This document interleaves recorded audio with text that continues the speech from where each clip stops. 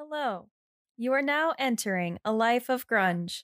We got messy hair, lots of flannels, ripped baggy jeans, and killer music. The center of what really made people get into the grunge era was Kurt Cobain. But where did Kurt come from? Welcome to Cryptic Soup. I was gonna make a Nirvana joke here, but never mind.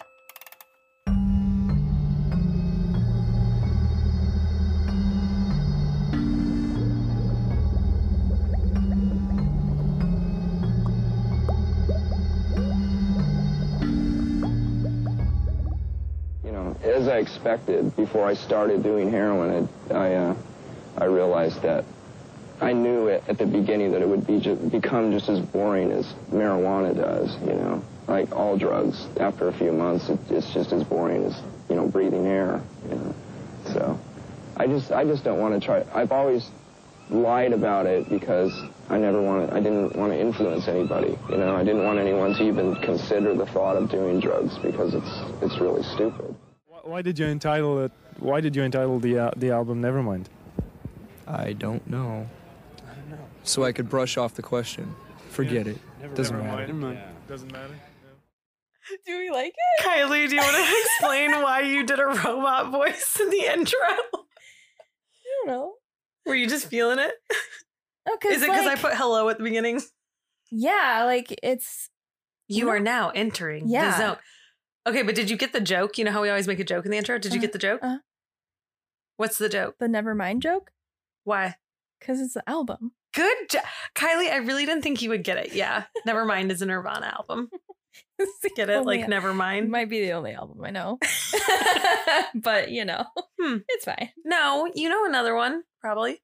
I probably don't know the name. Oh, okay. I'm really bad with those. Well, guys, hey, what's up? I'm Athena. And I'm Kylie. And we are here giving you a two-parter. A two-parter episode. This is part one. Two parts. We really didn't intend for this. But then Athena got a hold of Kurt Cobain. Well, I wish I got a hold of Kurt Cobain. No, I started typing and I kept telling myself, all right, 10 pages max. Once I hit 12 pages, I was like, all right, 12 pages max. And then I hit 15. And I was like, all right, 15 pages. And now we're sitting nicely on 24-ish pages. And I'm hoping we're done. For example, if you haven't listened to Lake Lanier, wasn't that 18 pages? Something like that, yeah. Yeah, and that was a two-parter, so. Skinwalker Ranch was 28 pages or something. Which was 3 parts. Okay, welcome to Kurt Cobain. Welcome to Cryptic Kurt Soup Cobain. We are here. That's what I thought you were going to do. Yeah. Okay, so the first thing I wanted to talk about was Kurt's name. It's Kurt Donald Cobain. No. I mean, yes, it is. It's a horrible middle name. Oh, well, it's his dad's name. Like, okay, but it doesn't. Okay, well, hold on. So what happened was when we went and saw the Batman with my mom and Margie, they know that I love Nirvana. So I thought that they would just believe anything I say, which turns out they did. So when the credits were rolling, because we stayed till the end to watch the little clip. Mm-hmm. And it said like Something in the Way, original song by the band Nirvana, written by Kurt D. Cobain. And I looked at my mom and Margie in the most dead face. And I go, his middle name's Dwayne. And they were both like, oh, that's a nice middle name. And I was like, you don't like Dwayne? No, like Dwayne. And they were like, okay. And I was like, Kurt Dwayne Cobain? You don't think that's fucking funny? They did not think it was funny at all. And then I was like, okay, well, that is not his middle name. I just thought you'd find that funny, so I'll go fuck myself now. It's Donald, but okay. Moving on. Dwayne Cobain. I thought it was real fucking... All right, let's just talk about Kurt. All right, so we're going to talk about today in episode 1, his beginning life and some stuff. We're gonna start teaching you who Kurt is, because you don't know anything, do you, Kylie? Nope. Okay, we're going to try to stay biased. Okay. In episode 1. In episode 2, Athena is going to let all fucking shit out of the window. I have opinions and you're going to hear them. You're going to hear them. Damn it. I will be heard.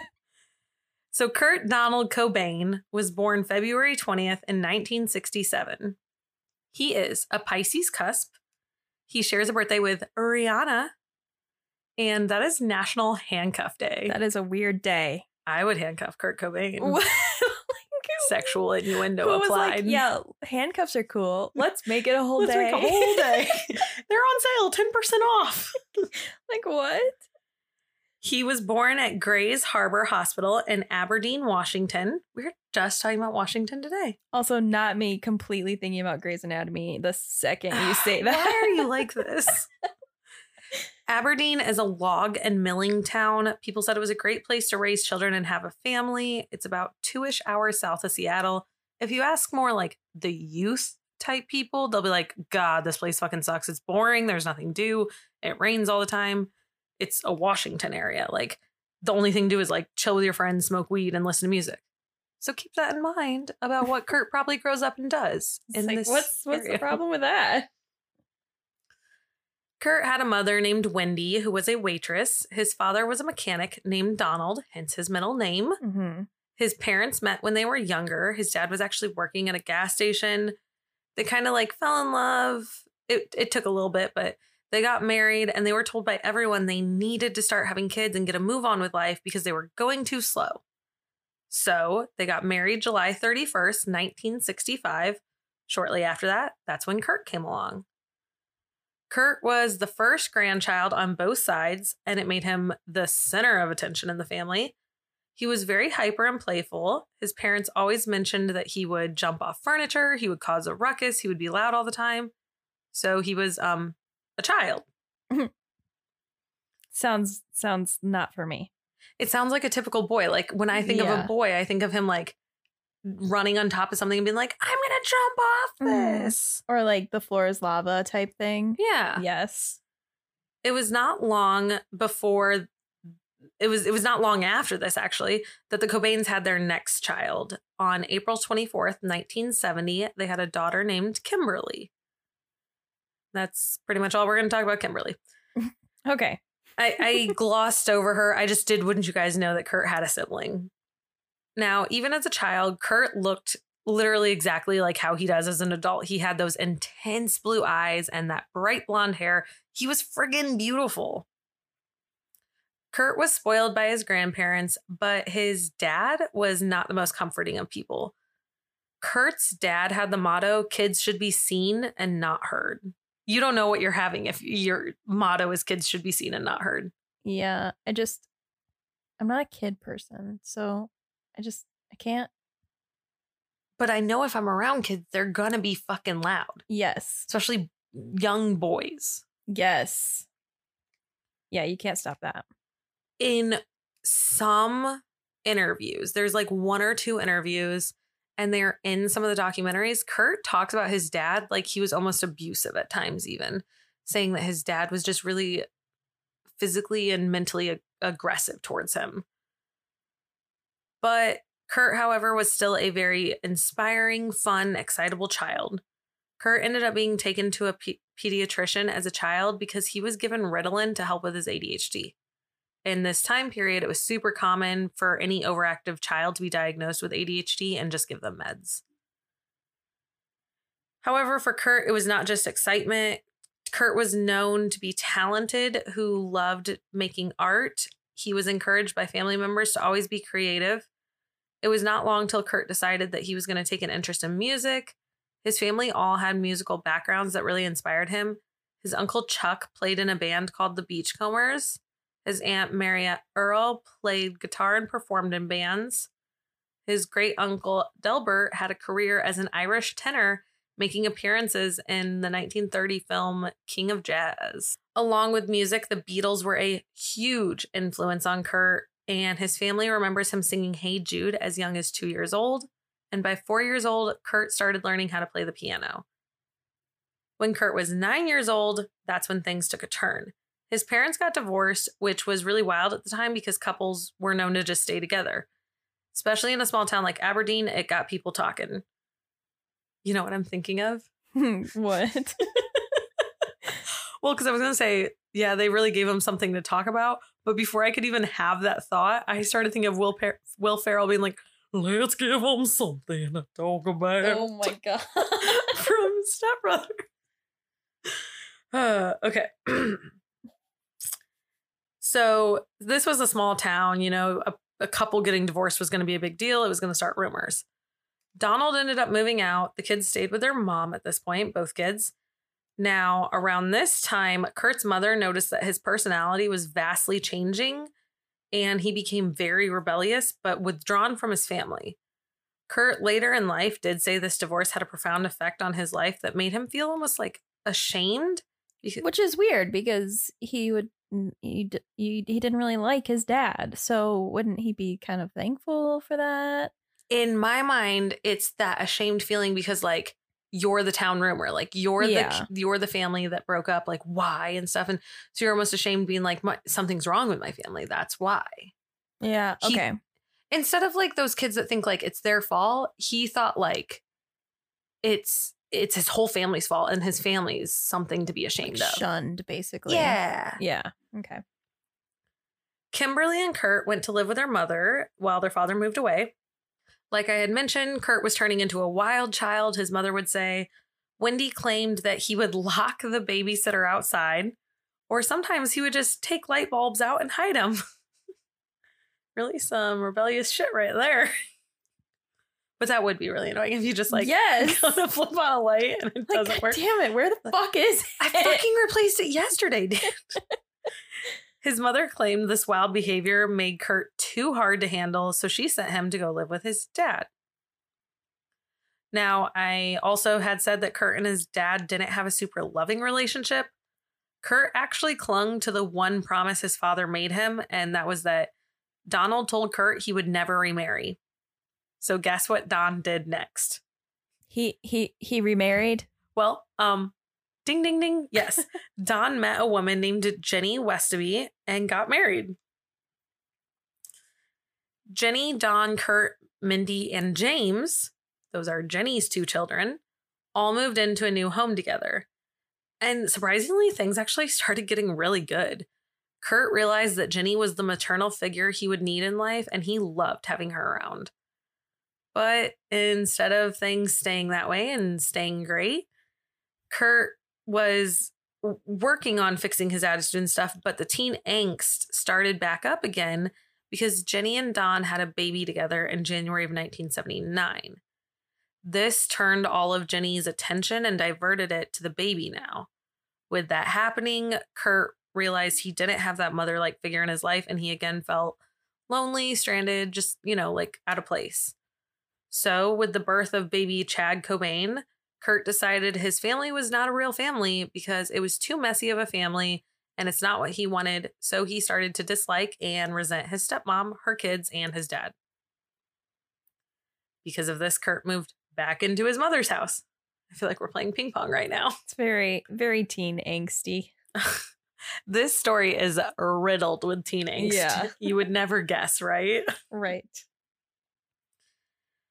Now, instead of there being a bunch of contrast and being like, okay, he went back to his mom's and things are getting better.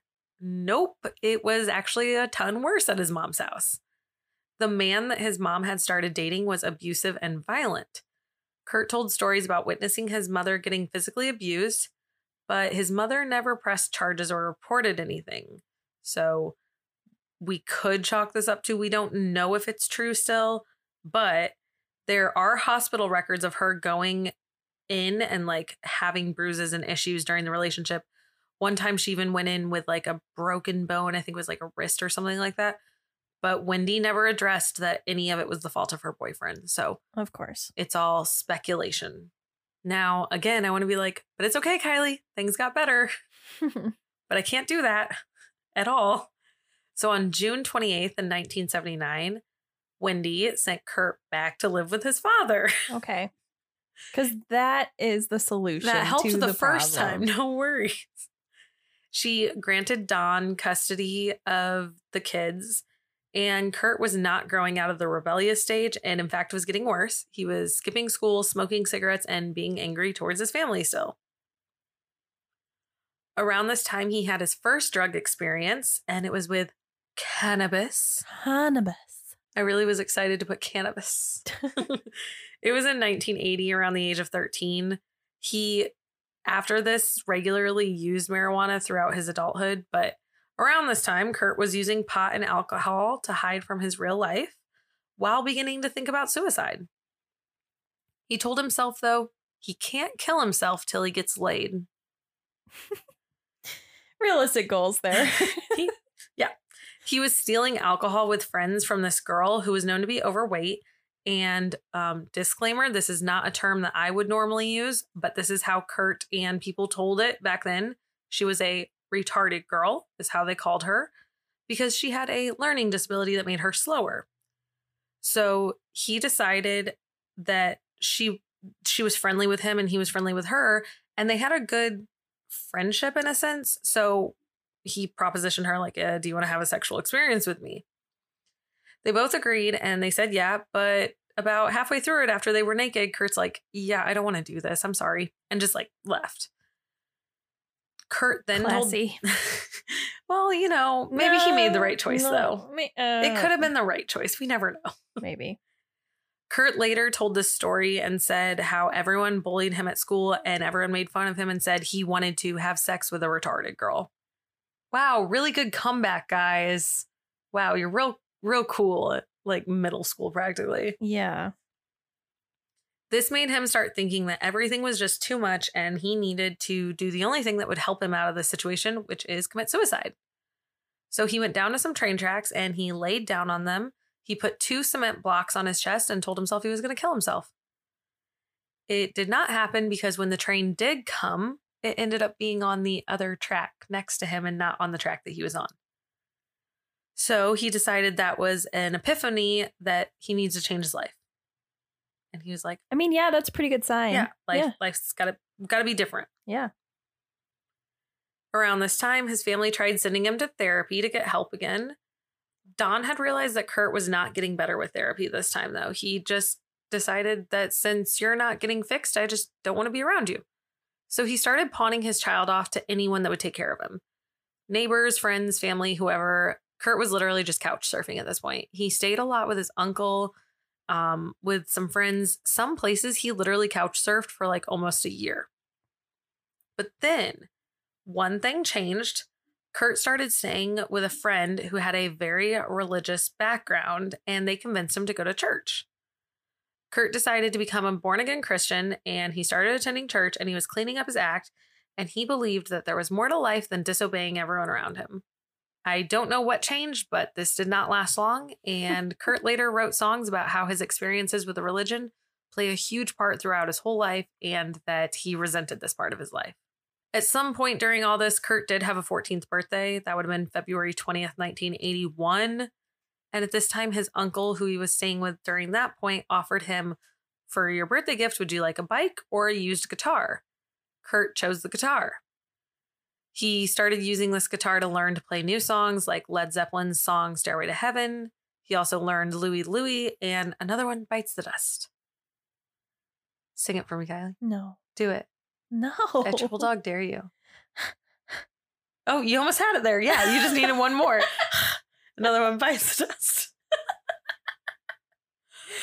I was watching this. I'm really glad you did that because I have a joke. I was watching this comedian. I didn't mean to. I was looking up clips to put in the episode, and a comedian was talking about Nirvana, so it just like played as the next one.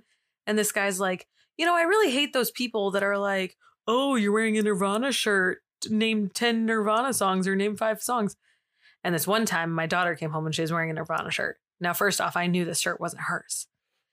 And so I decided I was like going to be a dick to her. And I was like, oh, where'd you get that shirt? And she's like, it's mine. I love the band Nirvana. And I was like, no, you don't. Don't lie to me. All right, name one Nirvana album. And she just looked at me and she goes, never mind. And I was like, okay, good job. You did it really well.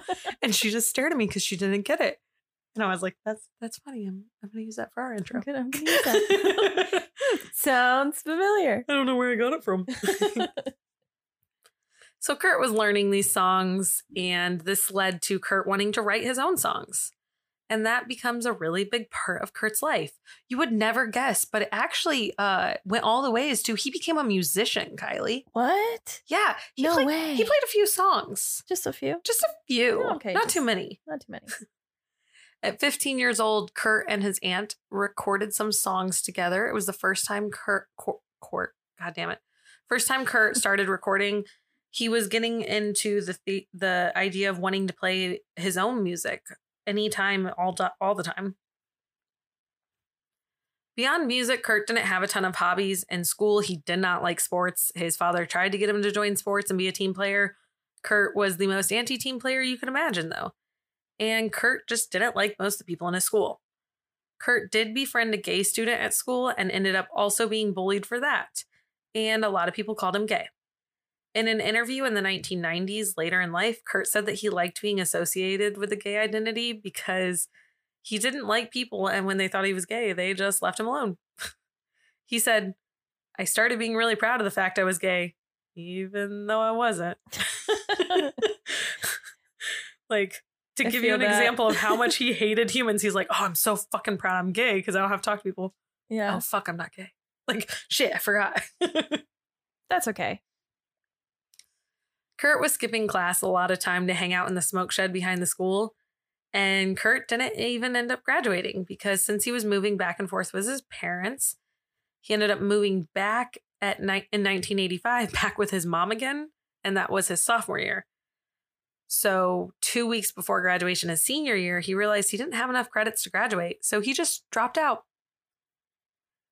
His mother did not approve of this. So she gave him an ultimatum. She said, find a job or leave. Because if you're not going to be in school, you don't need to be here. Kurt didn't end up making a decision, so his mother made one for him by packing his belongings and casting him out. I don't understand how you can do that. Just kick your own kid out and not care? Yeah.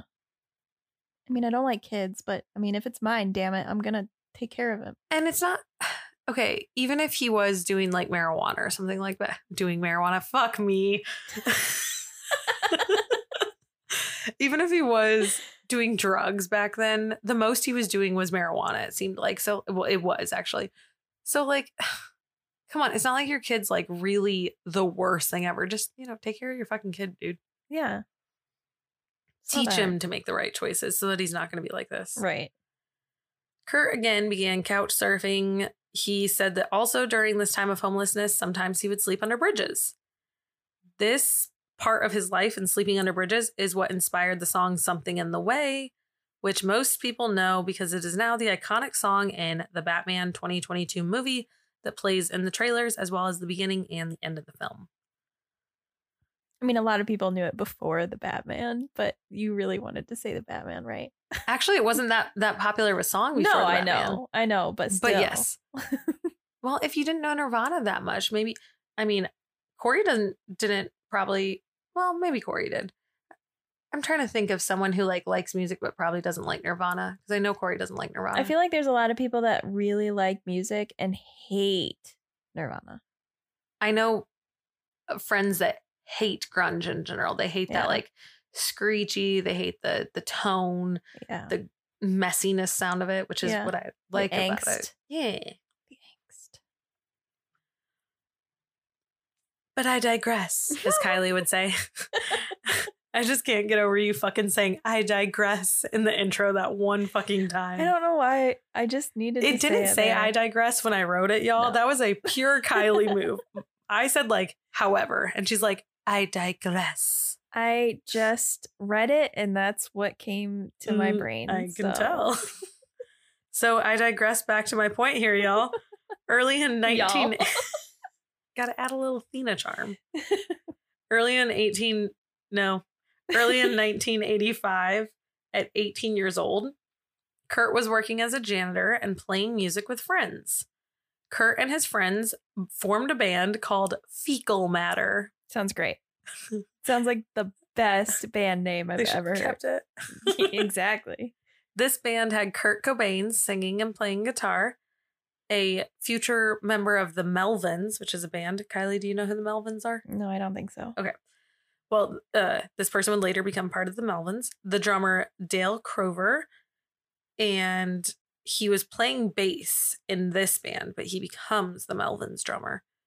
Then there was a man named Greg Hokanson playing drums. They spent several months rehearsing original material, and some covers, but they broke up in 1986, so they didn't stay together very long. Around 19 years old in 1986, Kurt got a new job at a Polynesian resort near his hometown of Aberdeen at Ocean Shores. And around this time, he also got his own apartment.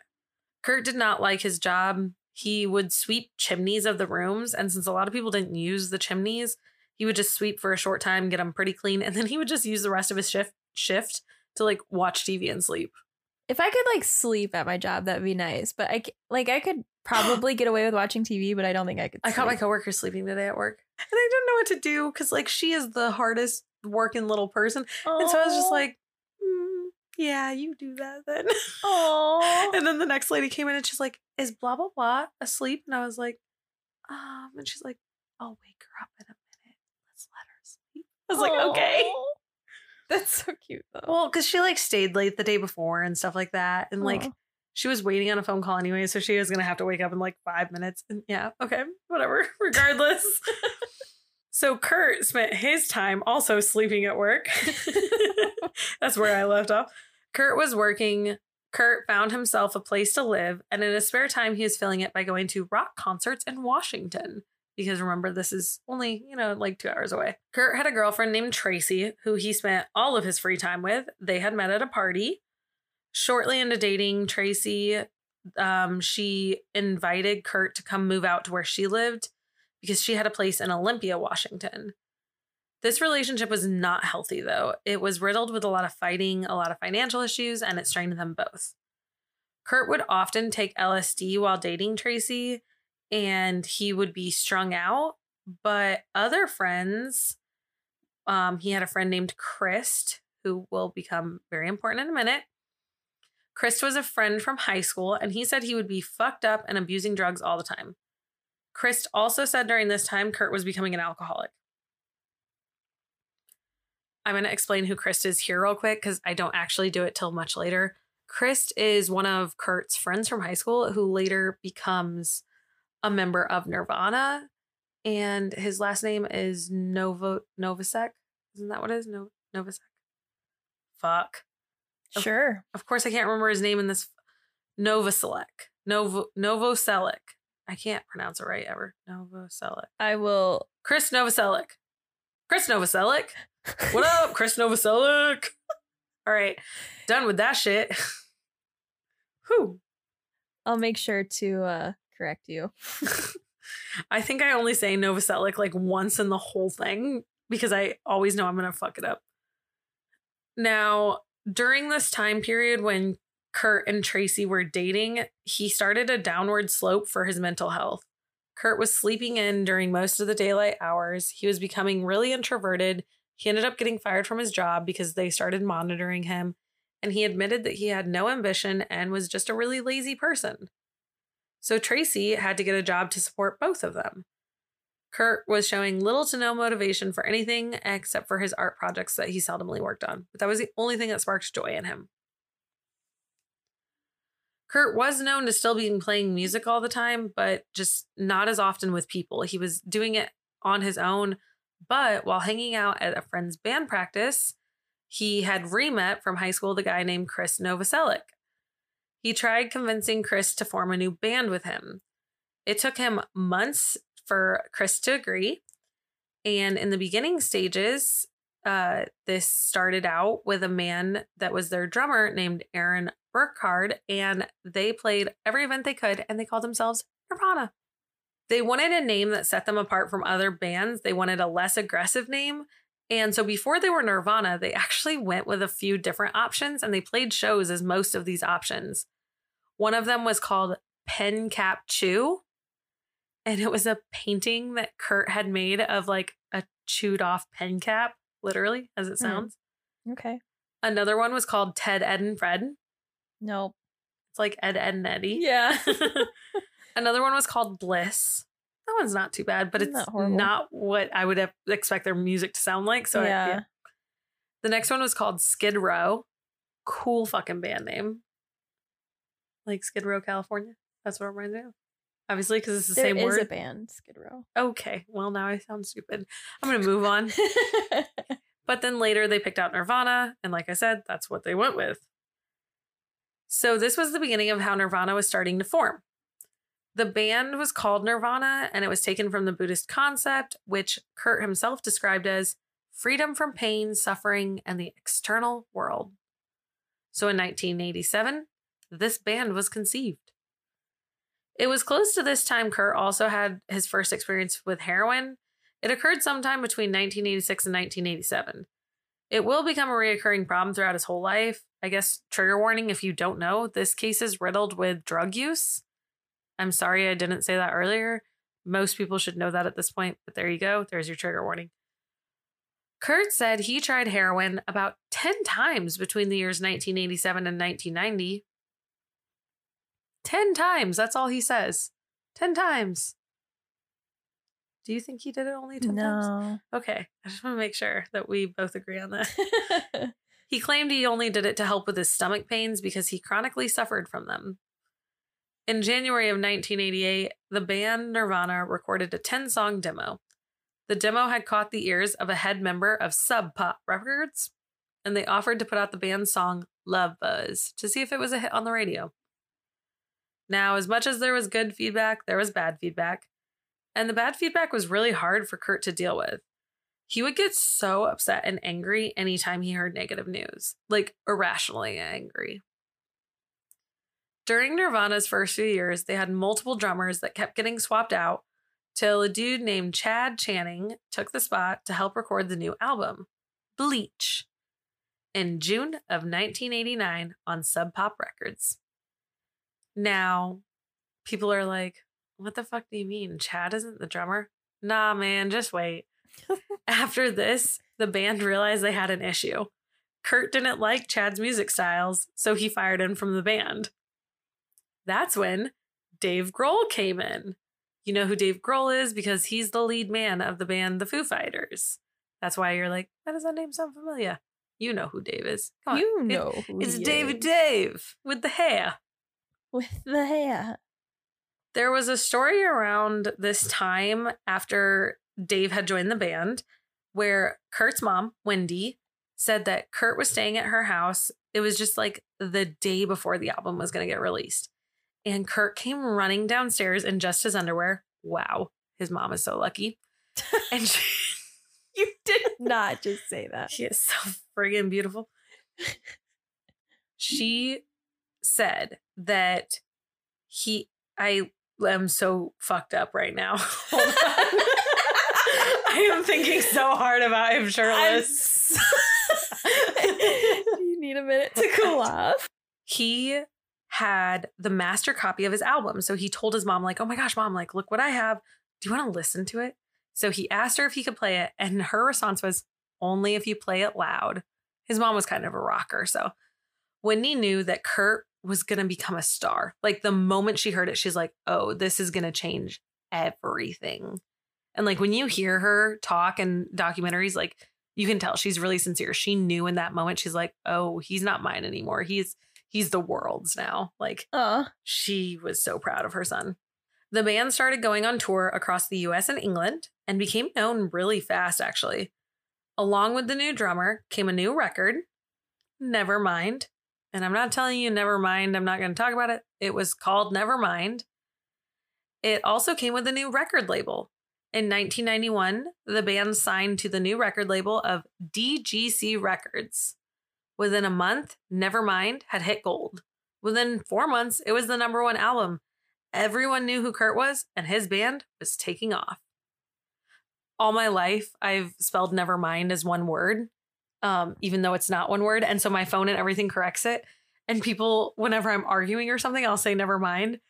And people will try to correct me thinking they're like getting the last word in, you know? And I'm like, no, I did that on purpose. I spell Nevermind as one word. Like, if Kurt can do it, so can I. If Kurt can do it, so can I. I love him. Kurt's life is filled with not so great relationships with women. He obviously had a strained relationship with his mother. Then he had that strained relationship with Tracy. Then his next girlfriend was named Toby Vale. Toby was part of the music scene and the punk rock scene of the area. In 1990, the couple worked on a musical project together where they sang and played instruments called Bathtub is Real. Interesting. It could have some real cool concept art. Oh, yeah, it could. They recorded 4 songs. Toby was also just part of the music scene in general. She wrote a zine called Jigsaw. I was so excited when I saw that because you and I had a conversation in the past about zines. Oh, yeah. Yeah, she wrote a zine. It was called Jigsaw. And she was also in a little band, if you will. She was in Bikini Kill. Wait, do you really not know who Bikini Kill is? The Riot Girl movement?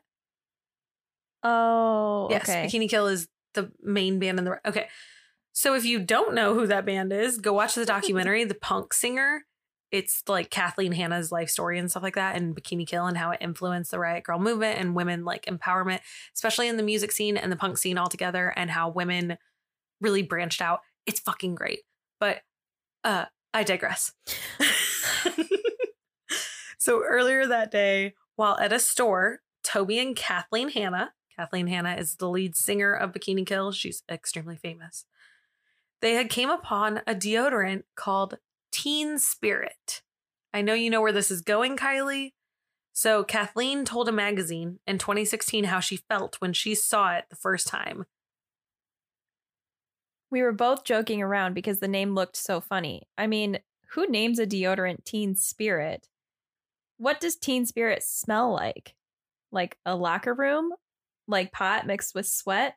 Like the smell when you throw up in your hair at a party? She's not wrong. And that is not... Teen Spirit smells like glitter and Bath and Body Works. And that 90s lip gloss that you like ate more than you actually like kept on your lips. I know exactly what you're talking about, actually. It's pink. Like yeah, Teen I can Spirit taste is not it good. more than I can like picture it in my head. I can taste it more. So that night, while getting drunk and partying, Kathleen had found a Sharpie marker. So she started, writing all over Kurt's walls because they did this all the time. And she wrote, "Kurt smells like Teen Spirit" on the wall. Kurt later thought about that phrase and he referred it to the earlier discussion that Kathleen and him and Toby and all them had about teen revolution. And he thought this was a sign. Which this later leads to the most popular song from Nirvana still to this day, Smells Like Teen Spirit. At the time, Kurt wanted to actually write an anthem-style song, and he wanted it to be considered a pop song almost. He wanted it to have such a catchy, like, beat and everything that it would be almost like pop-like in that sense, which we all know the dun-dun-dun, dun-dun, dun-dun-dun. Like, it is a catchy noise. So he wanted to call the song the anthem, and just be catchy enough to be listened to all the time. But then when they were actually recording it, something struck in him. He's like, yeah, no, we're not calling it the anthem. And somewhere along the line, Smells Like Teen Spirit came out. And the thing is that's funny about this is he's like, I want a really catchy song. I want an anthem. And later Kurt's like, why the fuck does everyone like that fucking song and be so fucking obsessed with it? It annoys the fuck out of Kurt. It's like Anthem by Good Charlotte. Well, it reminds me of I Write Sins Not Tragedy. Like if you go to a Panic show and you like ask or like you yell out for that, literally Brandon's like, no, I'm not doing it. No. He gets so angry. There's better songs. There is. Oh my God. What's your favorite Panic song? Do you have one? I do. I don't remember what it's called. I do. My second favorite is Paste Cheval. But my favorite song is Folkin' Around, the one that sounds like a country song. You would. I like Pretty Odd, the whole album, though. The one album that everyone hates. Go figure. It's just, so coming from like a theater standpoint. Oh my God. Shut up. Coming from a theater standpoint, he's so fucking talented. And just like, she's still talking about Brandon Urie. We're not talking about Kurt Cobain, guys. All of his albums could be too, but all of Brandon's albums could become musicals. So I guess we should real quick take a moment. What's your favorite Nirvana song? We are talking about Nirvana. Do you have a favorite? Do you like a song? I mean, Something in the Way is on your playlist. Something in the Way is one of my favorites. I think it is. Sorry, guys. I'm the type of person that will know all of the lyrics of the song, but will not know the title or like the album that it came from. I'm really bad with that. So I have like, what's the word I want? Eras of my favorite Nirvana songs. Okay. Because when I first saw Definitely Maybe with Ryan Reynolds, love him. Come As You Are is like plastered in that movie, and I just fucking love it. And anytime I watch that movie, I listen to the song more. And then now it's just like, I think I like the grunge. Okay. So I like the angstiness. And so however I'm feeling is how, like, in that time frame, in that era, is how I would classify my favorite song. Huh. I don't think I have an overall favorite. My overall favorite is Sliver, I would say.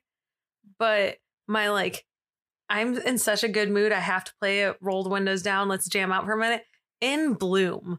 Just, I will get the happy as hell on some In Bloom by Nirvana.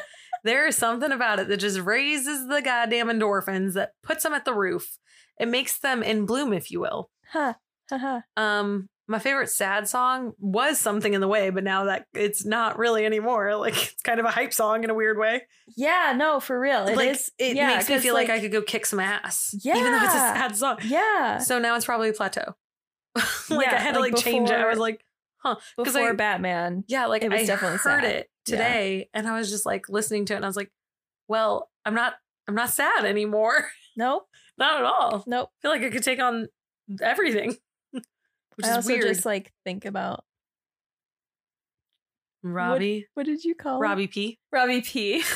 Yeah. Robbie P and his jawline. Yeah. Okay, let's get back where we were, guys. We're sorry. So we were talking about the anthem and how it annoyed the fuck out of Kurt. So Nirvana was considered the flagship band of Generation X. Wait, what generation are we? Are we Generation X? Are we the same generation? Wait, we're the same age, aren't we? We're millennials. We're millennials? Yeah. What's X? Who are the X's? Is Corey an X? Is Margie an X? Who's an X? What's X? Tell me X. It's like right before. I thought it was right after. I think we're on the cusp. Are we cusps? Cusps. Yeah, sorry guys. Kylie's going to give me some information on Generation X. But Nirvana was considered the flagship band of Generation X, which is between the time period of...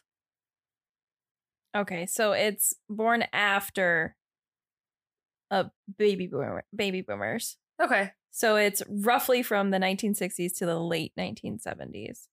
So it's like... Oh, it's a lot further than I thought it was. Yeah, so it's... Huh. Not really. I don't really know anyone that... That cannot be right. Hold on. Okay, we're going to restart this paragraph one more time, and we're going to say things. Wait. Yeah. No, I it's from the more. 1960s to the 1980s. Yeah.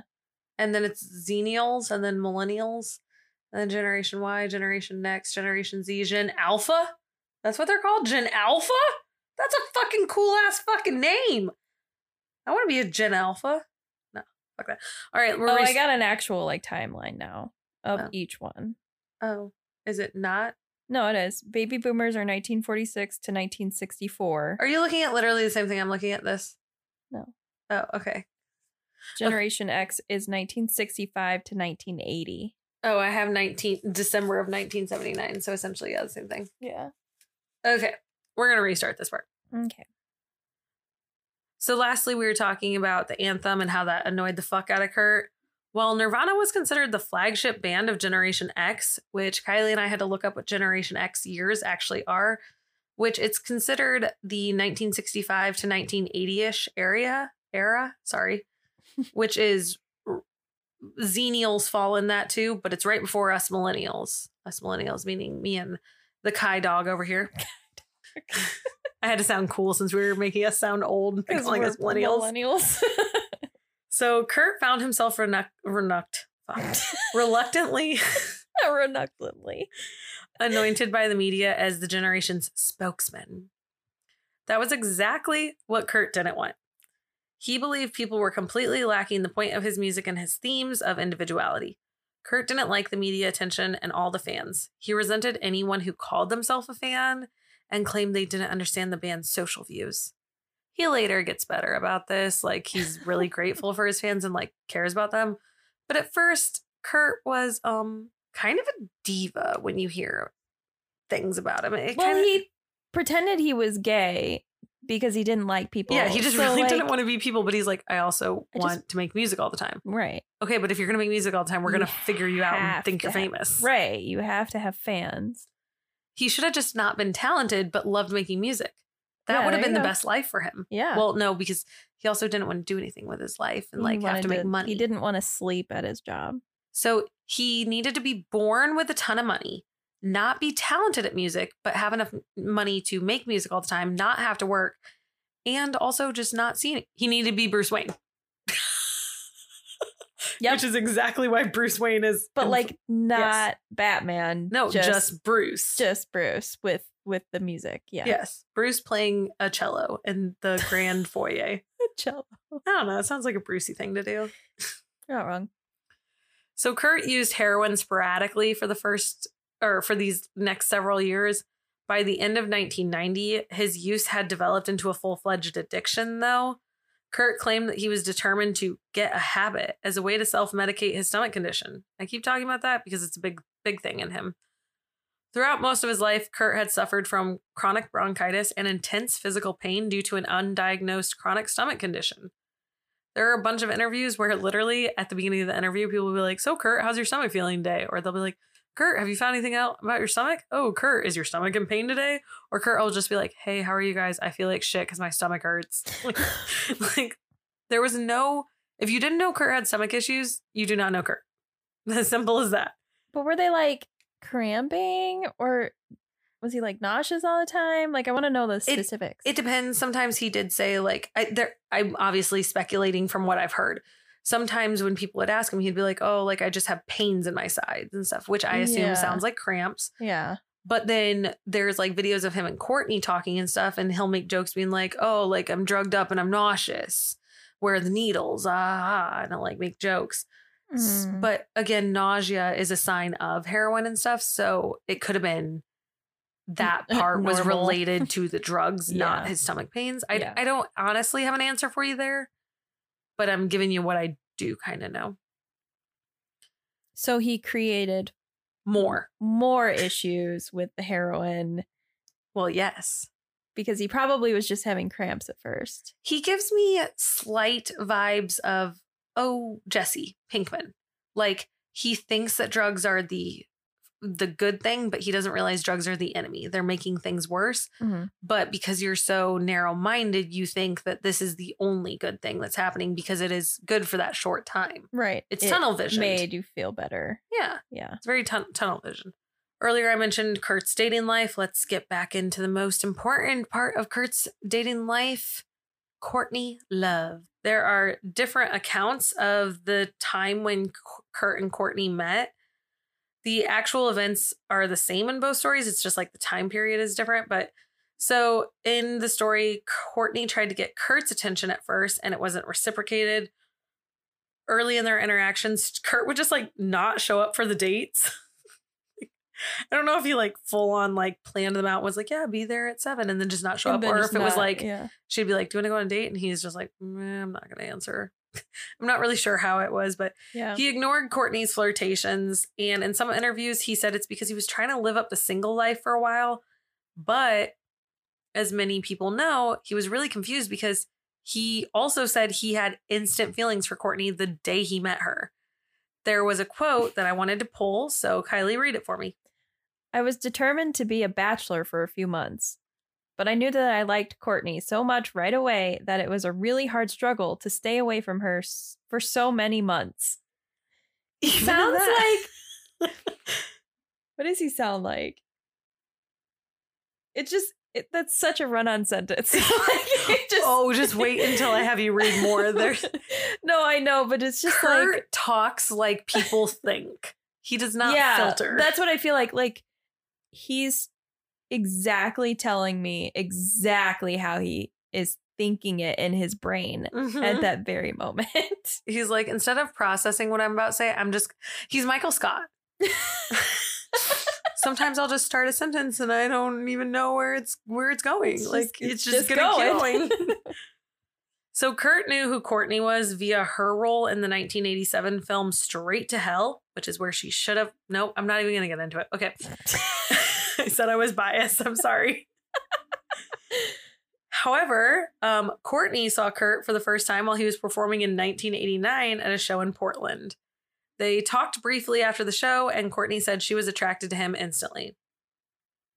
Later, in a book written by a man named Everett True, a friend of Kurt and Courtney, he claimed that he was the one that introduced the two, but he did it on May 17th in 1991 in Portland. I don't remember when this interview was from or whatever, but I just have a really funny thing to tell you, Kylie. There's this one time where like the band is like setting up or whatever, and I don't remember if Courtney and Kurt are dating or if they're just friends at this point, but like Courtney rushes up and someone else in the band is like, "Oh, Courtney, you have bangs now." And she's like, "Yeah, I just got bangs. Do you like them? Do you like my bangs? Do you guys see I have bangs?" And dudes just saying what they come to their head. He's like, "Yeah, it makes your face not look so round all the time now." Oh. And she's like, "What the fuck?" And she just like runs away. She's like, "I can't believe you'd say that." And like, I don't like Courtney, but like kind of funny. Courtney Love, who was she? She was the lead singer of an alternative rock punk band called Hole. Their most popular song is Celebrity Skin. Kylie earlier found out that is an American Pie movie. It was driving me insane. I was like, where the hell is this movie from? I made Corey and Kylie listen to Nirvana and Hole for a minute before we started to really put us in the mindset here, guys. Courtney had a blondish yellowish hairstyle with bright blue eyes. She dressed punk and pinup at the same time, mashing different styles to try to be unique and edgy. I think she looked trashy, but that's because I don't like her, but I'm biased, so it doesn't matter. She has an iconic raspy voice. Sounds like a smoker piece of crud voice, I guess, but whatever. Iconic. You said you're being biased. I am biased. These are my thoughts. I'm leaving them in my head. It's not my fault if my head's very loud. That's an opinion. That's not being biased. No, it's not.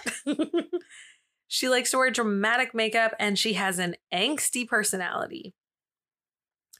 Courtney was born July 9th, 1964. She is only 3 years older than Kurt. Her original name was Courtney Michelle Harrison. Courtney grew up all over the place and she was an ex-stripper. She would play music off and on while also acting for a short period.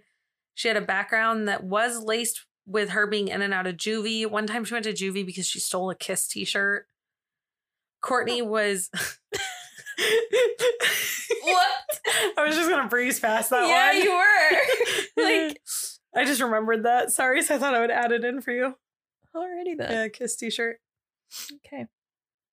Which, you know who else? No, not Kiss, AC/DC. Never mind. I was going to make a serial killer analogy, but I mixed up the bands. I was going to talk about Richard Ramirez, but that's AC/DC. I'm sorry. Sorry, guys. So close, yet so far. Yes. I didn't have a thought there. Sorry.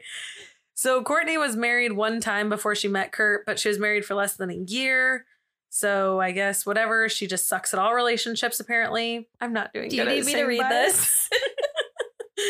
She seemed to apparently like Kurt a lot. Nope, that's not what the sentence says at all, No, is it's it? not. I can type. I can read. She seemed a lot like Kurt, but she was also extremely opposite. Kurt was shy. Kurt was quiet. Kurt was thoughtful, creative, kind, laid back, beautiful, amazing, perfect, wonderful, the greatest thing that's ever been on our planet. And Courtney sucked. All right, I'll read what it actually says.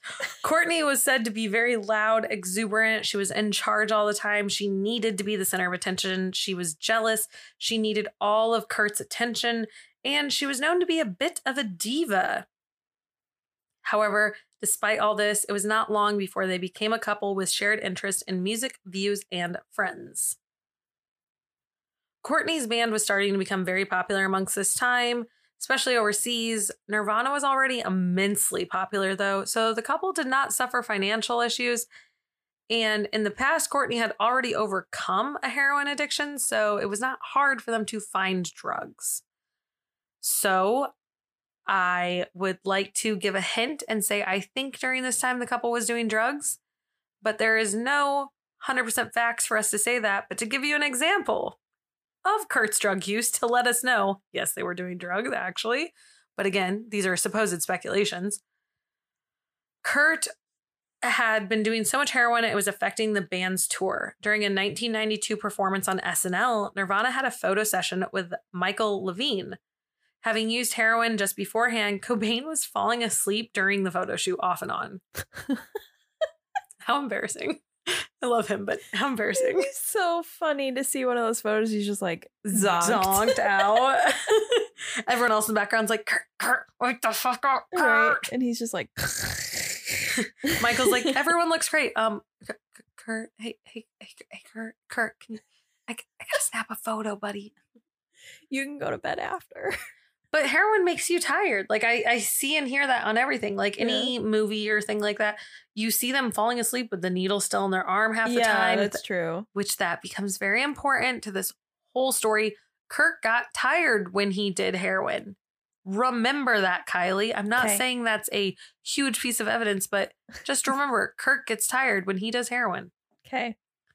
The morning after the band's performance on SNL, Kurt experienced his first near-death overdose from heroin. Courtney had to resuscitate him.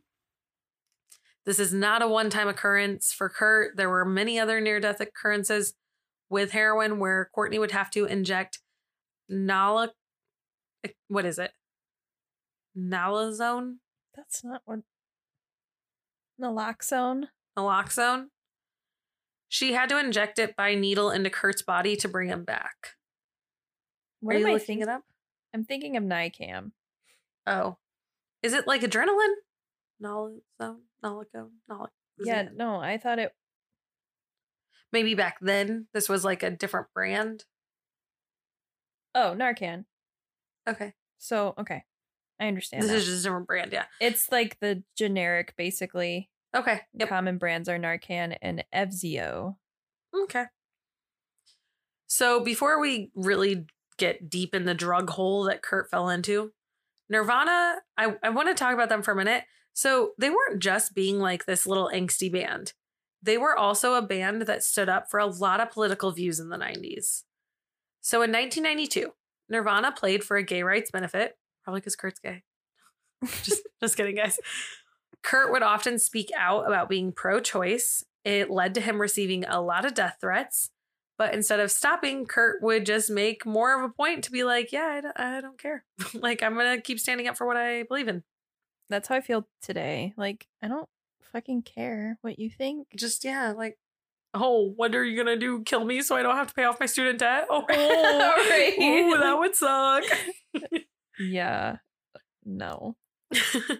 Well, after attaining... Oh, I sound like Kermit. After attaining this mainstream success, Kurt had become a spokesperson for the lesser-known indie bands like the Vaselines and other bands because he would cover songs, wear their merch, or talk about them, and he would also have these bands be his openers. So he wasn't just like, we're famous, I forget where we came from. He was like, yo, little guys. Like, I want to help. Let's be a team. Yeah, that's kind He of was nice. not Sharpay Evans. Back to High School Musical. Oh, shit! Well, at least I'm not dogging on Courtney. I feel like that's like the 4th episode in a row that we I have don't mean to. mentioned. I haven't even watched it in years. I haven't either. I still haven't showed you that clip that I was going to show you. I can probably quote it though. Oh, a bish could quote. A bish could do a dance. I know some of the dances. Oh wow. Does that impress you? Yeah. Impressive. What dance would you do? Oh, I'll do the basketball scene. Ooh. Boom, boom, boom, boom. Okay, let's get back to the music. I can quote Mean Girls. So. Word for fucking word. Same, but I would like to point something out. Controversial. I fucking hate Mean Girls. I do too. Okay, good. You know what movie rocks, though, that I can quote also word for word? Clueless. Love that movie. As if. Cher Horowitz. Okay, so we were talking about openers of bands. So Nirvana was doing the right thing. They were really being a good band on all fronts. While writing music, Dave Grohl said that Kurt believed music comes first, lyrics second. So Kurt focused primarily on the melodies of the music and the songs. He complained when fans and rock journalists would try and decipher his lyrics and extract meanings. Which is funny because that's what like everyone does. Right. Literally. Literally. He even said, why in the hell do journalists insist on coming up with a second-rate Freudian evaluation of my lyrics when 90% of the time they even transcribe them incorrectly? Yeah, they couldn't just look him off on the internet. He does sound kind of diva-ish, huh? He does, but he also just sounds like down to earth in another way. Like he sounds like a diva and down to earth at the same time, which is weird to think. Like he's just really true to who he is. Yeah. So even though the theory here is that Kurt didn't care about his lyrics, he did spend a lot of time working on them. And he would pull real life events into his writing to come up with lyrics, but he would do it at last minute. So like he thought about them a lot, but then like actually writing them down and putting them to the music, he would do like 2 days before recording. He'd be like, oh shit, well, all right, let's get this shit down. And then he would tell like Dave and them, he'd be like, yeah, so this one was written about when I was homeless at 15 and couch surfing, blah, blah, blah. But it really doesn't have that much meaning. I just remember thinking about this stuff back then. So it's kind of like, okay, wait, did it mean Whiplash? What? Come on. Kurt said the lyrics were just piles of contradictions. So on February 24th, 1992, we're finally moving up into the 90s. I was born at this time. No, I was alive. I was not. Oh, well. 2 months away. Guess I really am the bigger Nirvana fan here. We knew that. Sure. I decided to be born for them. Whoa there. A few days after the conclusion of Nirvana's Pacific Rim tour, the couple was married on Waikiki Beach in Hawaii, the couple meaning Courtney and Kurt. Courtney wore a satin and lace dress, while Kurt, the iconic man he is, wore green pajamas. That's awesome.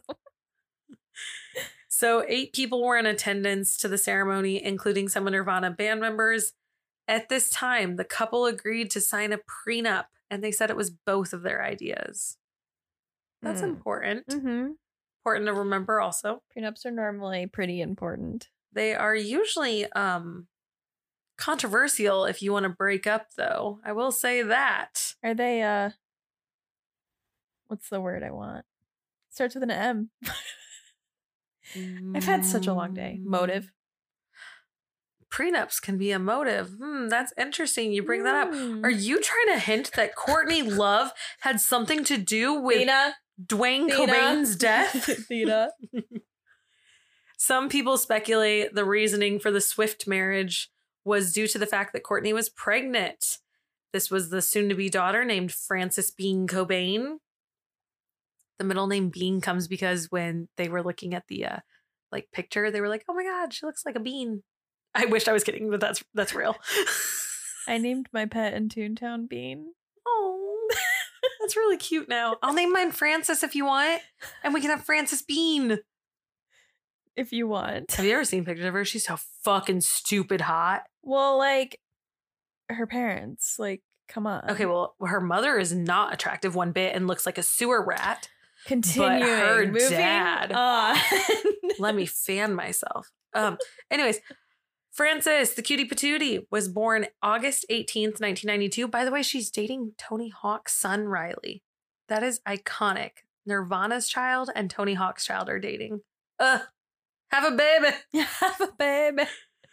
So her godparents are the lead singer of REM, Michael Stipe, who is a really good friend of Kurt's. He visits him and hangs out with him throughout the story. And actress Drew Barrymore. I fucking love her. So who was friends with Drew that were like, hey, Drew, was Courtney and Drew friends? Was Kurt and Drew friends? She's like, was Drew and Michael friends? Like, how did Drew Barrymore get to be part of this? I don't know. She is the what does she call herself? I follow her on Instagram, and she's just the flower child. The flower. That kind of makes sense. Later, people claim that the something Carol, Rosemary Carol, I think is her name. It's the couple's lawyer. Later, she claims that she's the godmother. So I don't know if Drew eventually like gave up her rights or something like that, or she was just like a really close like family friend. Yeah, but originally everyone knew that Drew was the godmother. So the fact that Courtney was pregnant did not stop her drug use. Lovely. Yes. Courtney said she wanted to be a mother very badly and that she would have loved to have more kids with Kurt if it was possible. She says that like after he's dead, by the way. Like not like that time she said it. Francis was a great thing in her eyes, and Kurt felt the same way. Kurt adored the fact that he helped create Francis. Kurt loved Francis more than like anything on this planet. In a 1992 article in Vanity Fair, Courtney admitted that she used heroin when she was pregnant. Later, she's like, no, Vanity Fair misquoted me. She is stupid. This caused everyone to talk about her wild drug use and the issues that could cause for anyone who looked up to this famous couple. When I talk about my sources, I'll talk more about it, but in Montage of Heck, there's a clip and Courtney talks about her drug usage. Go ahead, Kylie. I did do heroin when I was pregnant, and then I stopped. And I knew that she would be fine. So he was never concerned that our child would have. I assured him that I was built like an oxen and could carry this pregnancy to term and not have any problems. I was a young woman. The pregnancy wasn't the problem. It's the being around a junkie while pregnant, while I'm a junkie too, and I know that the minute that baby is out, I'm going to go shoot up in celebratory fashion. That was our lifestyle. Oh, you're terrible. You're doing really well. I know. It's a good thing that I'm like remaining calm, cool, and collected. Like, just wait till part 2. Just wait. That's why I had to highlight all the parts where I'm about to start a ruckus so that you know, because I might just everything that's in front of us, it's going to be gone. I'm just going to like throw it, smash it, burn it, fire, happy, mad, angry thought feelings. Corey will not be happy with you. If all you right, do that. I'll bring a fidget toy in here and I'll fuck around. You need that. After Francis's birth, the Los Angeles County Department of Children's Services took the Cobains to court, stating that the couple's drug usage made them unfit parents, and they were wondering if Francis would end up being born with an addiction. Francis ended up being taken away while the courts deemed them unfit as parents, but they did get Francis back after the case was dropped, which wasn't super long after that. No one knows who got who hooked on the drugs again, or maybe they just never stopped, who knows? But overall, everyone did know they had severe addictions. Friends and families would try to hold interventions to help them get clean. Kurt's goal in life, though, he said, was that he wanted to make $3 million, stop making music, and just become a junkie. Goals. Life goals. I'm going to make more Sims do that. No. Right. There was one thing Kurt cared about more than the drugs, though, and that was Francis. He said he would give up everything, including his fame, money, and music for Francis. But not the drugs?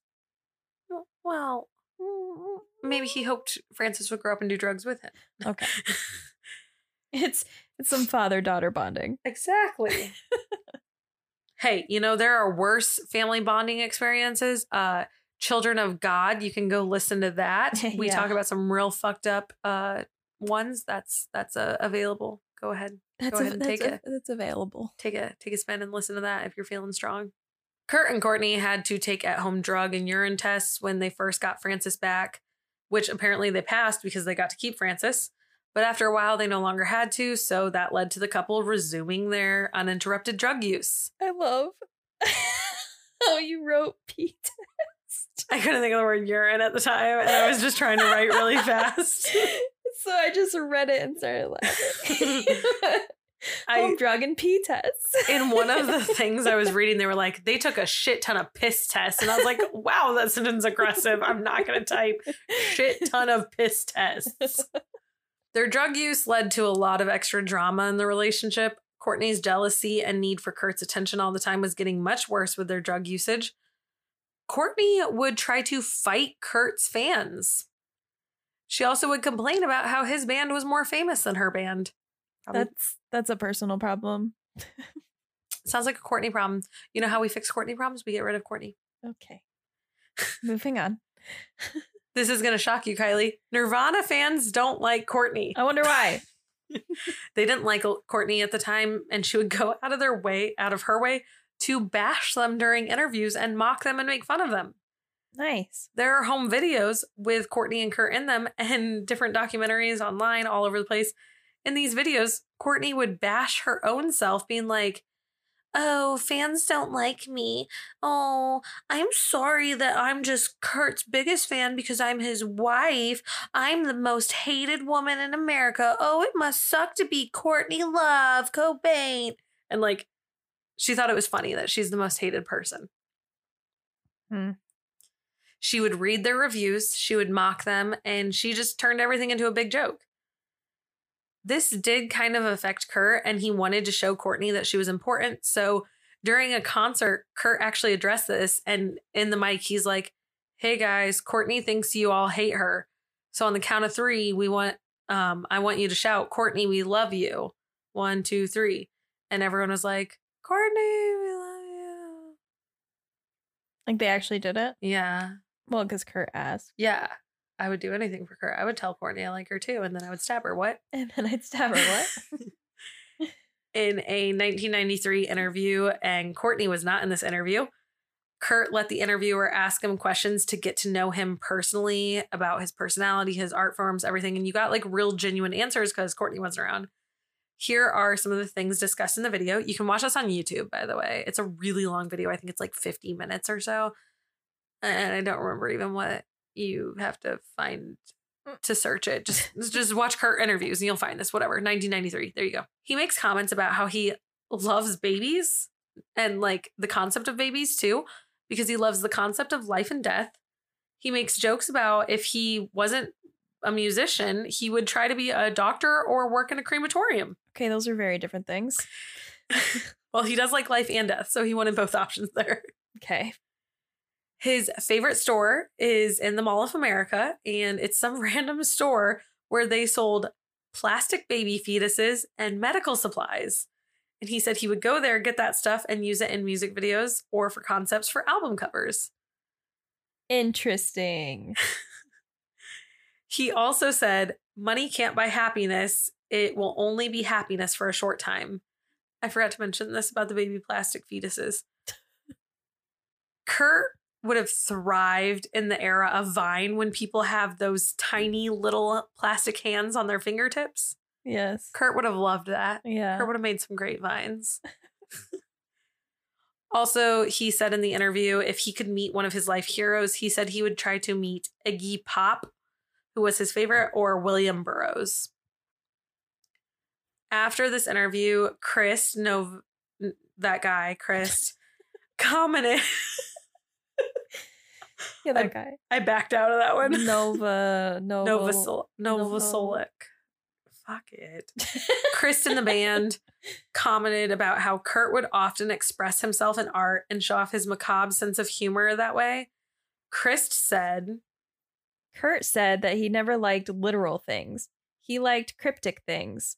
He would cut out pictures of meat from grocery store flyers, then paste these orchids on them and all this stuff on In Utero about the body. There was something about anatomy.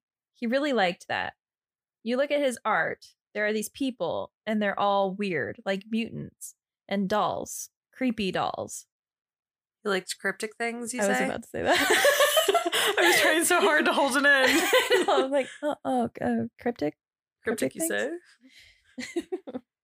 True to that, whenever Kurt was unable to afford art supplies, he would improvise by painting on board games or other albums, things like that. He would paint with an array of substances. including his own body fluids. Do you like that, Kylie? But like, there are many different fluids in the body. I could name some colors he can probably make. Gross. I could help him make some white. Cum. That was the joke. Yes, I got that. Thank you. Many of Cobain's paintings, collages, and sculptures appeared in the artwork of Nirvana's albums and music videos. Kurt was getting used to the idea of being a celebrity finally, but he still didn't like it. He was just like dealing with it. He would have hated today's society. Oh yeah. Like he would not have. Okay. Mm-mm. He was ashamed of how fast his band was getting popular and the fame that was taking over his life. He always still did try to interact with his fans at this point, and he was very friendly. See, I told you, he gets over it. But he wanted people to notice his music and not him. He like wanted those to be two separate things. He didn't really like the fact that he was a rock star. His biggest annoyance in life was when people wanted him to play Smells Like Teen Spirit. He would even take it off set list entirely, or when people would like shout it out or anything, he would just refuse to play it. He'd be like, no, I'm not doing that. Or like if it was written on the set list for the night, he would just skip it and move on to the next song. He was not having it with Smells Like Teen Spirit. Dang. The band was still getting used to the fact that they were stars and they were constantly on tour, but it didn't seem like this was making Kurt happy. He was losing weight. He was doing excessive amounts of drugs at this point. He had sores all over his body, and he was complaining about his health getting worse, like those stomach pains and stuff. Everyone could tell his and Courtney's relationship was volatile at best. There were rumors of Courtney cheating, and most people knew that she was actually supposedly sleeping with a member of the Smashing Pumpkins. However, even though Kurt wasn't doing well, Nirvana was not slowing down. They instead went on tour. Nirvana was on tour in Europe, and they had finished up their latest set in Munich. I knew it, but I couldn't get my mouth to make that noise. Munich. I wanted to say Munch, which is not right at all. Sorry. Their latest set in Munich, Germany on March 1st, 1994. Kurt was feeling really sick, so he ended up going to the doctors, and he realized he was being diagnosed, and he had bronchitis and severe laryngitis. Kurt ended up having to cancel a bunch of shows because he ended up losing his voice. And Courtney said, so this is coming from Courtney, Kurt called her crying, begging her to come to him because he hated himself and hated everybody. He flew himself to Rome the next day for medical treatment. On March 3rd, Courtney flew out to join Kurt and take care of him. Courtney said that they ordered room service dinners and a lot of champagne, and they spent the evening together. The next morning, Courtney woke up around 5:30 a.m. and she found that Kurt had overdosed on a combination of champagne and Rohypnol, which is roofies, aka the date rape drug. Kurt ended up being rushed to the hospital to get his stomach pumped. After 5 days of going in and out of consciousness, he was released and returned to Seattle. Courtney called this Kurt's first unsuccessful attempt at suicide. She told the story that Kurt took 50 plus pills. Here's the thing though, the doctor said that was completely opposite. There was not that many pills at all. And he said it looked like a genuine accidental overdose because of the way that the champagne mixed with the pills. Mm-hmm. And like, science. But, Courtney Love knows everything because she's fucking perfect. God. Okay, but like science. Courtney. So I want to talk about why this situation happened real quick. Courtney said she never actually cheated on him. However, let's talk about Montage of Heck again. In this documentary, she said, I almost just almost cheated on him once in London. I thought about it, but I didn't go through with it. But Kurt knew about it. And he knew that she was a giant flirt. So that's why he took the 67 Rohypnol pills and ended up in the coma. It's because he assumed she was going to cheat. And so he tried to, commit suicide. Not because she actually cheated on him, but because she thought about cheating on him. And that, just made him need to kill himself. And it made him feel like there was some severe betrayal or rejection in their relationship. And yeah, that's how it happened. I feel like he's not that type of person. Yeah, he doesn't seem like the type of person that's like, I feel like if anything, he'd be like, shit, that sucks. I'm going to go write about it in my journals and write a melody. Not gonna write about it. Gonna like write a song, like write the music. Yeah, that's what I mean. Yeah. Or, well, he did journal a lot. He could have just wrote in the journal, I guess, about it. Mhm. But yeah, I don't feel like he would have been like, okay, or you know what? He'd probably be the type to be like, shit, I need to get fucked up to forget this memory. I'm going to get real high on some heroin. Yeah. Like, not just, I'm going to take a fuck ton of Rohypnol. Yeah. Now, interesting enough, Courtney thought Kurt was cheating on her. A lot of trust in this relationship. Yeah. She said that Kurt was cheating on her with Kristen Paff. Sorry. Remember who Kristen Paff is. Like, remember that Courtney thought this? Because we'll talk about her. Okay. In episode 2. So you got to remember for a whole week, guys. Remember Kristen Paff. To give you a hint, it's the bassist of Hole. Okay, so like it's someone Courtney knew personally. She also thought Kurt was cheating on her with his drug dealer, who was a woman. Now, Courtney said the only way they would get a divorce is if he left her through infidelity, and that would make her get custody. And remember, Courtney was always jealous. So she brought up the idea that if he wanted a divorce, that like keep in mind, I'm going to get the kid. And like to Kurt, that was like the end of the world. Right. So she said that while in Rome, he did say he wanted a divorce and that he wrote her a letter about it. That will also become important in part 2. We'll talk more about that, but we're just going to glaze over that right now. That was suicide attempt 1, according to Courtney. Now, the next attempt, number 2, according also to Courtney, was on March 18th, 1994. A wellness check was called into the Seattle police, and it informed them that Kurt had a gun in the home with Courtney, and Kurt was suicidal and he had locked himself in a room. That came from Courtney, remember? So when police arrived, they confiscated several guns, several pills, and drugs. Kurt repeatedly told the police he was locking himself in the room to hide from Courtney, and he was not actually suicidal. How do you feel about that, Kylie? Paints a weird picture, doesn't it? Yeah. So this event led Courtney into orchestrating an intervention about Kurt's drug use. So on March 25th, 1994, Courtney threatened to leave Kurt, wish that would have happened. She said that if he didn't get the help he needed, she would leave.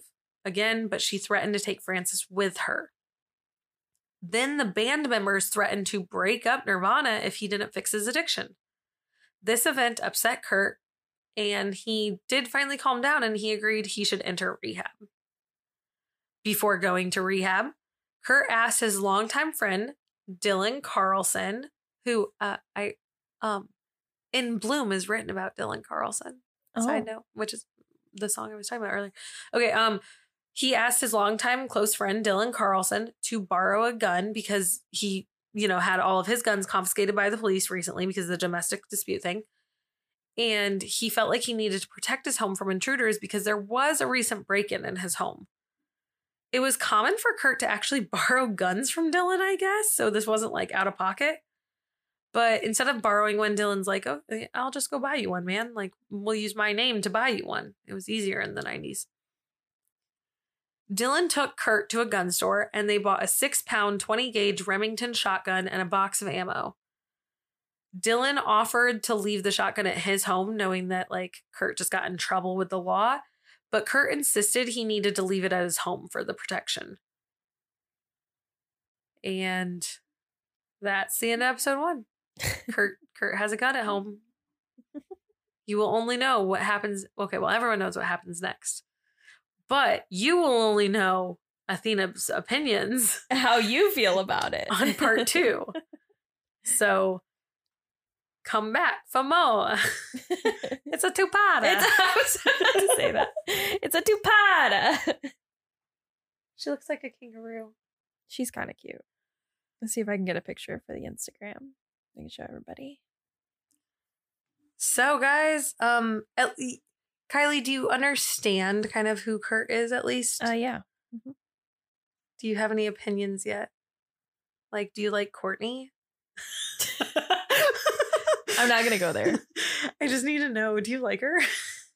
I don't know enough about her. You don't like her? I mean, like, no. I don't like anyone that has, like, that jealousy, like... She has very toxic vibes. Like, even from an outsider opinion, the way that she portrays things is not healthy. But also, their relationship in general is not healthy. Right. You can't have two fiends fiending together. I think their relationship brought out the worst in both of them. But she was terrible even without the relationship. So there's that. But he wasn't. So if you want to know more about him, there are obviously a million sources you can use because everyone knows who Kurt Cobain is, everyone knows who Courtney Love is, and everyone knows who Nirvana is. But this time you're getting our opinions on it. So I'm going to tell you what I used for these episodes. I read a lot of books, y'all. I read the book Who Killed Kurt Cobain by Ian Halperson. It's $9 on Amazon. I read the book Suicide Notes by Kurt Cobain, a memoir of sorts. $19 on Amazon if you can find it that cheap. It's good.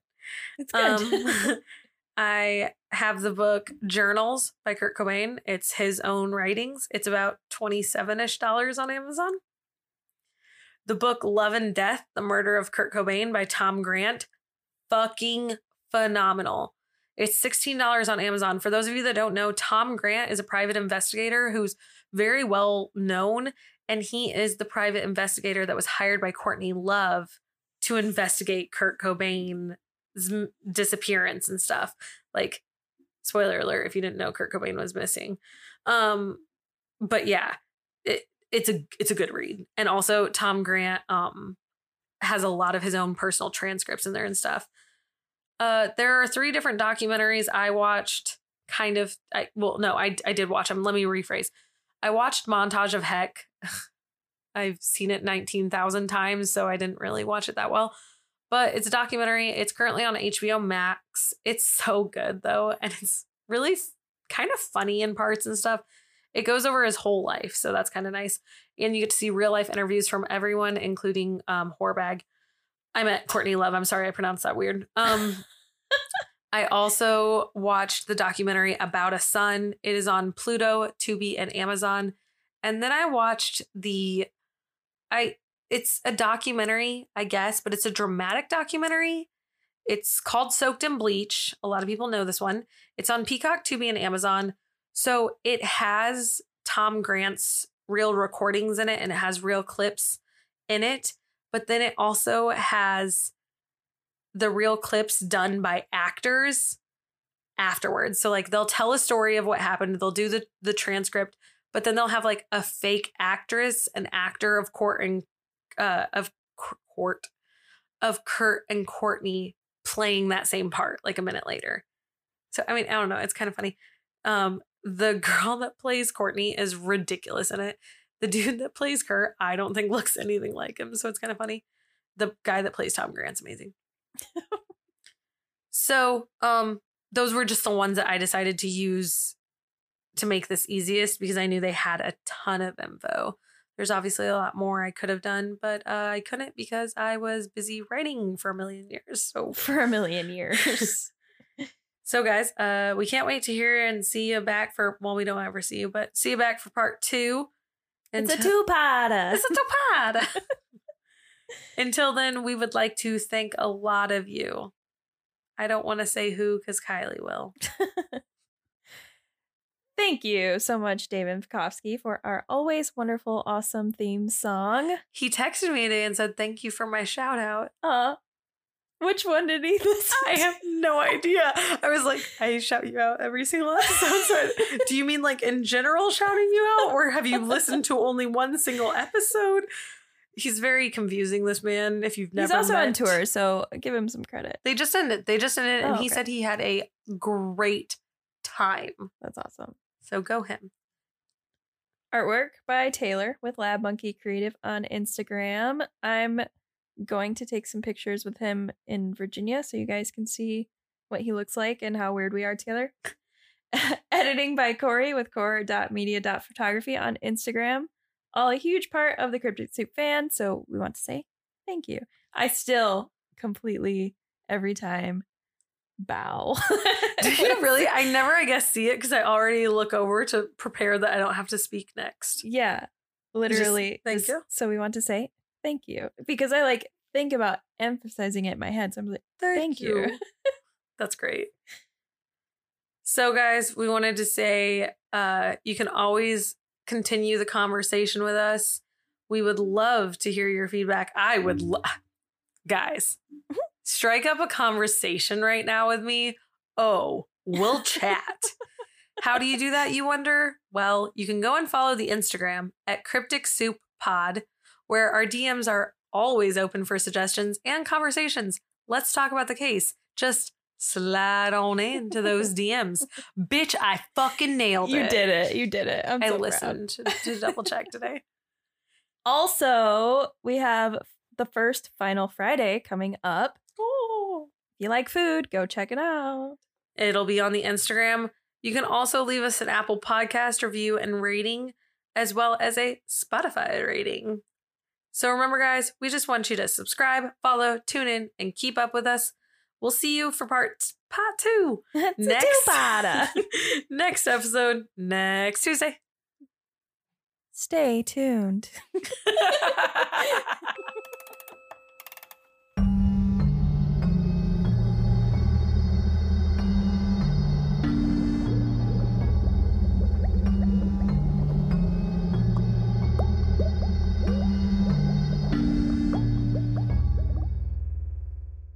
Kurt did. Ouch. Fuck me.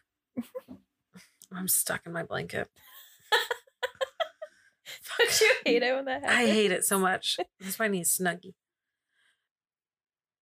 You are now entering the 90s. We got butterfly hair clips. This intro makes no sense. Because at the end, this episode starts. I was so ready. I read it and I knew exactly how I was going to say it. What do you want? This episode starts in 1967 and ends in 1990 exactly. So why did I put that as the intro? Like, this makes no sense. Fucking noisy. Just go it down. I don't know how. Just make it go to I'm just sleep. making it. I don't know how. You could have just went down to the power button and the power I didn't see it, so I logged in to do I it. got one eye, I could see it. Okay, well, that's cool. Congratulations. I didn't see it. I have no eyeballs. No eyes. Hashtag no eyes. Okay, bye. Corey's gonna be like, why are you texting group chat?